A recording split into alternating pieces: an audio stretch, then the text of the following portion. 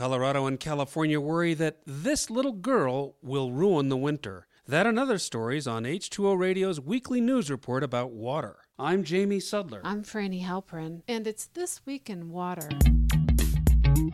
Dusty dirt roads, chapstick, and body lotion. The signs of dry conditions are apparent in parts of Colorado lately. According to the U.S. agency that monitors precipitation, the Front Range is in a drought, and there are worries that the situation may become worse if the La Nina phenomenon causes less snowfall this season. The current lack of precipitation from the South Denver metro area north 100 miles nearly to Wyoming is meteorological drought that comes from a deficit in rain or snowfall, and it's having a significant impact on the landscape. A more severe drought, dubbed hydrological, occurs when low water supply becomes evident, and usually after many more months of dry conditions. While the area is not in the more serious category, the La Nina weather phenomenon could develop in December and push the storm track north, leaving Colorado with less snow than is needed. The good news in the heavily urbanized area is that reservoir levels are in good condition from last year's snowpack.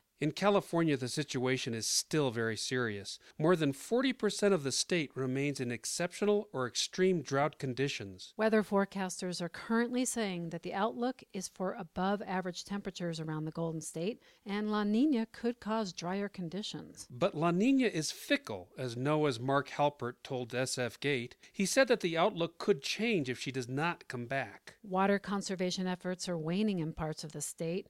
Mandatory restrictions were lifted earlier, and officials are concerned that use has gone up too much. Peter Gleich of the Pacific Institute told the New York Times that it was a mistake to lift the required conservation targets because it took pressure off of utilities and individuals to be more efficient. Some of this drought news contradicts what people in San Francisco have experienced. The city has received about twice the usual amount of rain since the 1st of October, with more expected this week. In both Colorado and California, many precip prognosticators are closely watching what happens in the Rockies and the Sierras as snow season begins.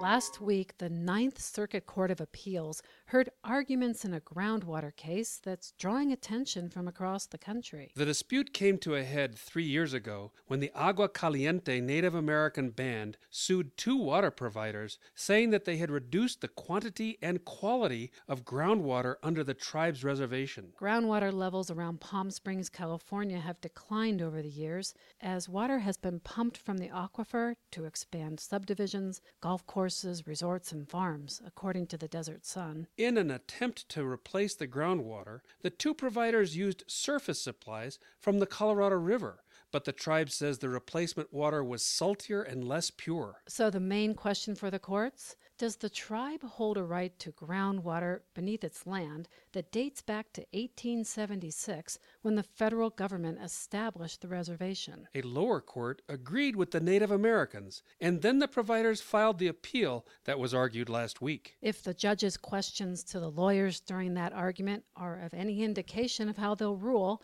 it's looking pretty good for the Agua Caliente. Judge Tallman told one of the lawyers for the water districts that the land is very arid and is worthless without water. In other words, it was, of course, the intent of the U.S. government when it set up the reservation that the groundwater would be a part of the Indians' rights. Lawyers for the tribe argued that California's water law cannot trump the tribe's rights, and the U.S. government lawyers agreed. The question is of national importance because other tribes across the country may assert the same position, that they have rights to groundwater much older than those set up by each state. A decision from the Court of Appeals is expected in a few months, and it's very likely to be appealed all the way to the U.S. Supreme Court. And in other water news related to Native Americans, more than 80 people were arrested at the Dakota Access Pipeline protest on Saturday, about 5 miles from where they have been camping for months. 300 protesters had assembled at a construction site in Morton County, North Dakota,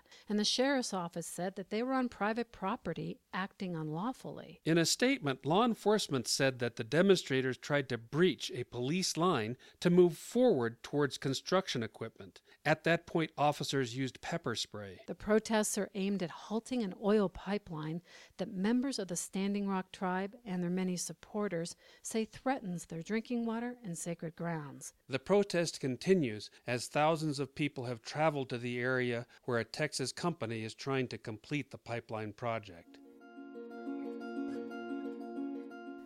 And finally this week, the small island nation of Iceland has a wealth of dramatic landscapes, from lava fields and glaciers to a rugged coastline dotted with scenic bays and fjords. But being a small volcanic rock in the North Atlantic has its drawbacks.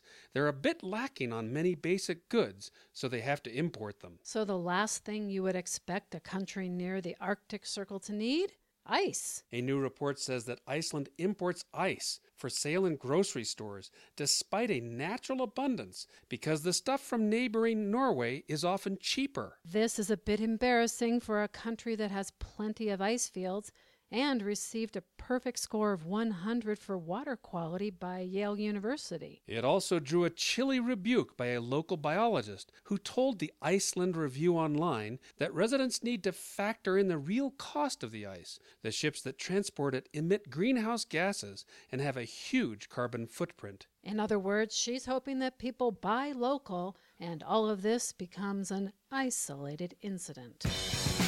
This Week in Water is sponsored by the American Waterworks Association. Looking for solutions to utility challenges? Get answers at AWWA's Water Infrastructure Conference and Expo, October 30th through November 2nd. Learn more at awwa.org/H2O Infocom.